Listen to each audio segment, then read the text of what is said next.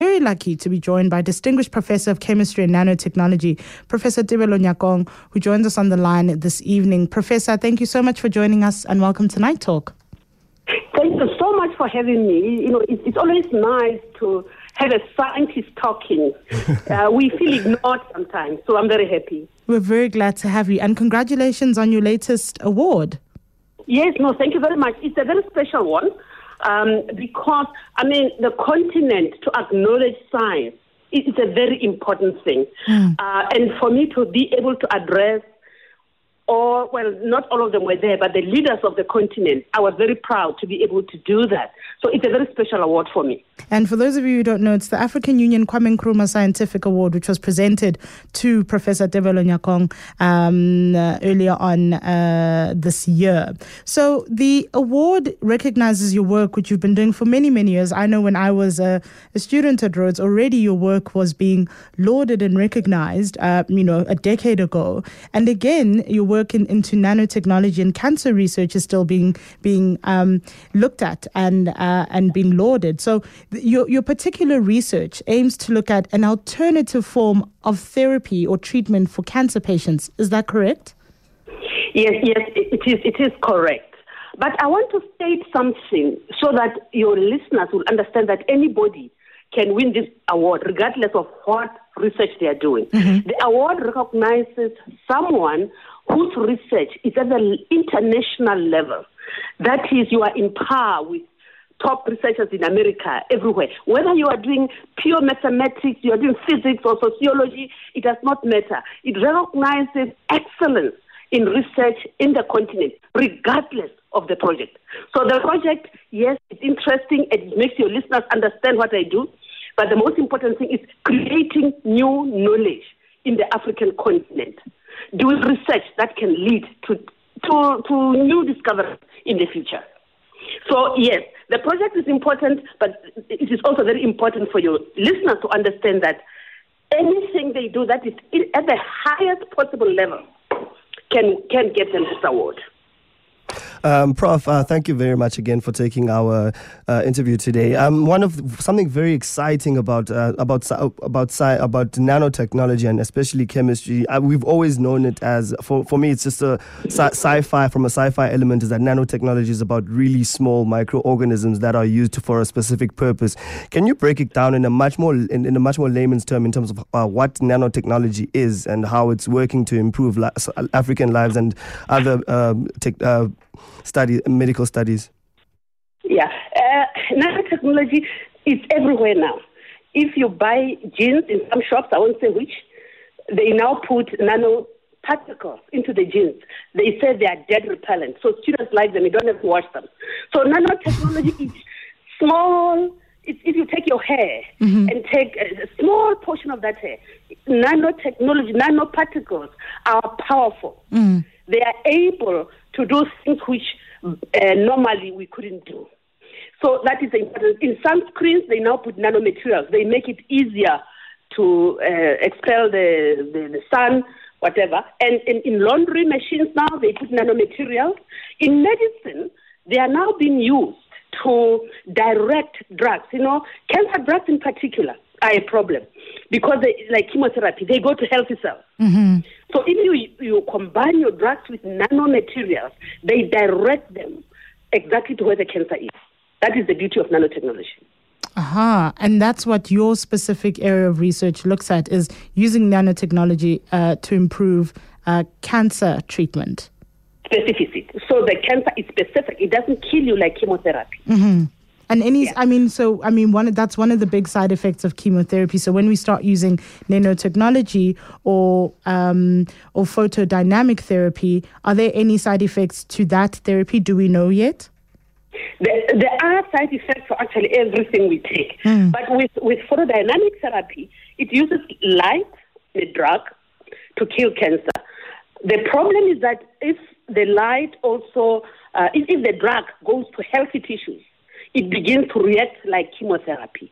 So we try to avoid the drug going to healthy tissue.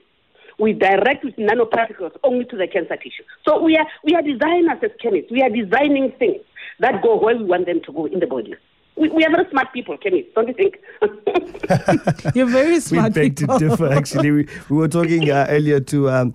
we were talking earlier and saying that specifically how smart people make us feel so insignificant. But the way you speak about science and how it's actually being active in people and just your excitement around it, because we're used to thinking like science is something that is academic and it's strictly there, but it's got much more nuanced effects in terms of how it's being perceived by people and children specifically. How is it that we can reshape the traditional thinking towards science to be embraced in a much more effective manner by people? If we can realize that it is our everyday life, science is in everyday life. It's what we are. I can tell you, when I went to high school myself, there was the arts and the science stream, and I went into the arts stream for that reason that you are talking about, that science is hard, don't do it. So I went and did geography, whatever, the other subjects. And I was so bored because these other subjects, they talk too much. There's no action there. So It's all theory. Okay, they'll kill me, I guess. Yeah. I came back to science with 2 years of high school left. So I did my science subjects, which everybody had done for 5 years. I did them in 2 years. So the teachers were crazy. I was crazy to do this, but I had found my home. Science is real. It's what we do. It's everyday life. And so do you think that's then what's missing when looking? So I know I was one of the children or kids in high school who also chose arts because I didn't think, or the social sciences, arts, humanities subjects, because I didn't think I was a scientific student, or because I'd struggled with higher grade maths. I only did biology. I didn't do chemistry or physics because I thought, well, those are for the serious students, the students who get the numbers and the complicated stuff. But perhaps then if I'd been told that, well, you don't have to be, a young Einstein, you can do science as well. You can do science. Teachers have a responsibility also to encourage. But there's this thing called 100% pass rate. That drives me crazy because in schools, we will discourage, the children can be discouraged from doing certain subjects because they are perceived to be hard, because they want that 100% pass rate. But it can be a problem, but anybody can do science. Actually, in universities now, they can admit children. I don't want to talk about all universities, but we do have some science, whether it's biology or something, you can be admitted. I think you still need the maths though. But, it's science is practical. And once you get to university, apart from high school, you realize how the principles can be applied in real life. We try to teach it so that we make it real. We can relate it to where you come from, to the village you come from, to your experiences, So it can be taught properly and children can enjoy it.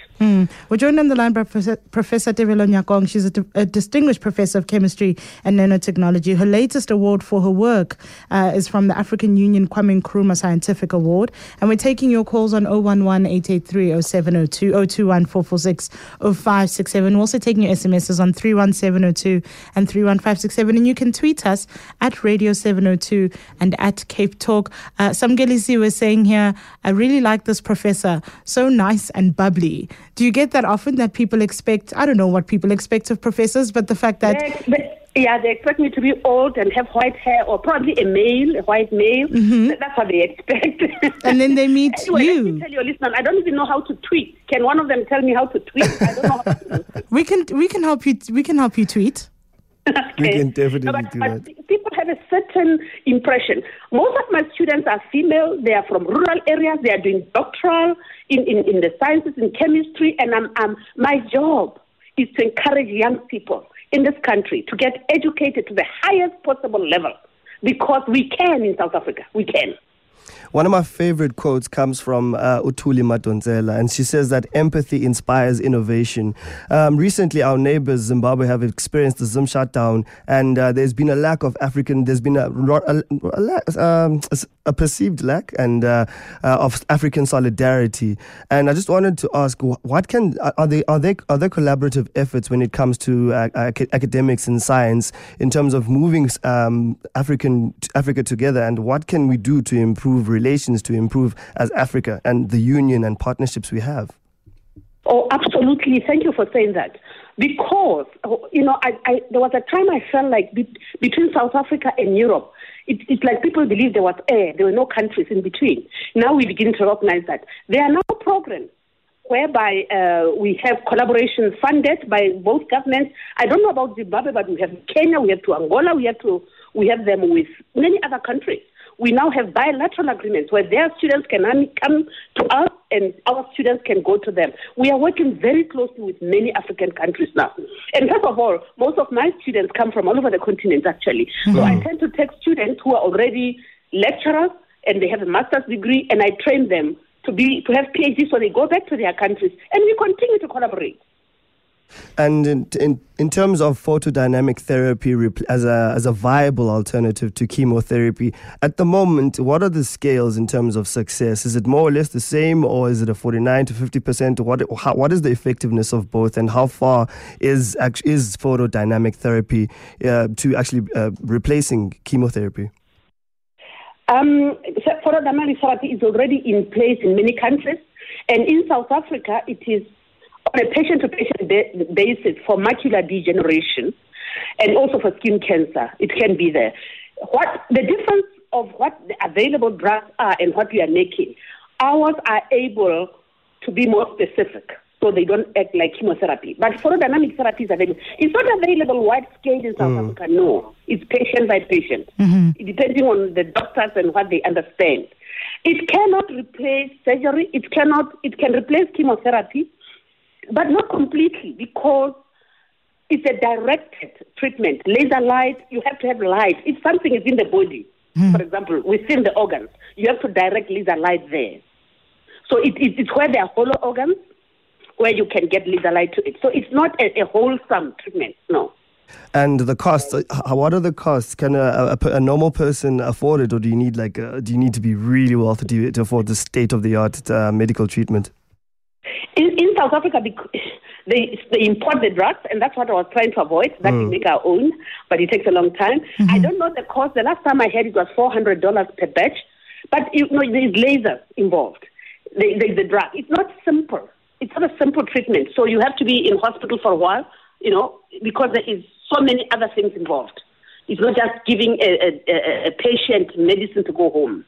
You have to monitor the patient and so on. So the cost can also be hospital costs, which can be very high. And in terms of the prize money from the AU award, I remember when it had been given to you, you hadn't decided what you wanted to do with it. Have you decided what you want to do with the prize money? I want to do something to do with science. I want to do something that will help young people, not necessarily just in South Africa, but in the continent, who want to study at the highest possible level in science. I want to help. There's so much need that I want to develop a trust. I don't want to give you all my secrets now, but I really want to do something to do with science. And then in terms of, we had a conversation with the Minister of Science and Technology, Naledi Pandor, a couple of weeks ago, where she raised the issue of prioritizing science and technology, saying South Africa can't afford to get left behind in terms of, innovation, especially in the science and technology area. And she said one of the things that we'd need to do is almost prioritize funding for science and technology. And I wonder, do you think that it's just about funding, or are there other ways in which we could ensure, to quote the minister, we don't get left behind?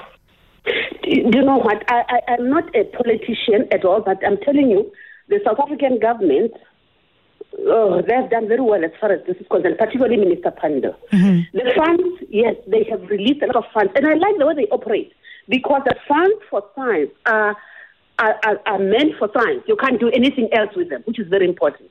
But it is also engaging in young people to have that passion. You have to love challenges. If your teacher says science is hard, just tell your teacher that I want that challenge. We need to have Nobel Prize winners soon in this country, and it will be a black person. Prof, you're also very well known for your mentoring and development of other young scientists. Do you perhaps need more assistance in those areas, and how could you get that assistance, and what assistance would it be exactly? Oh, I have too many students. You can come and help me. I'm supervising too many students. Students from all over the world and all over the country. come to my group. But I just feel like I need two of me. Is that possible?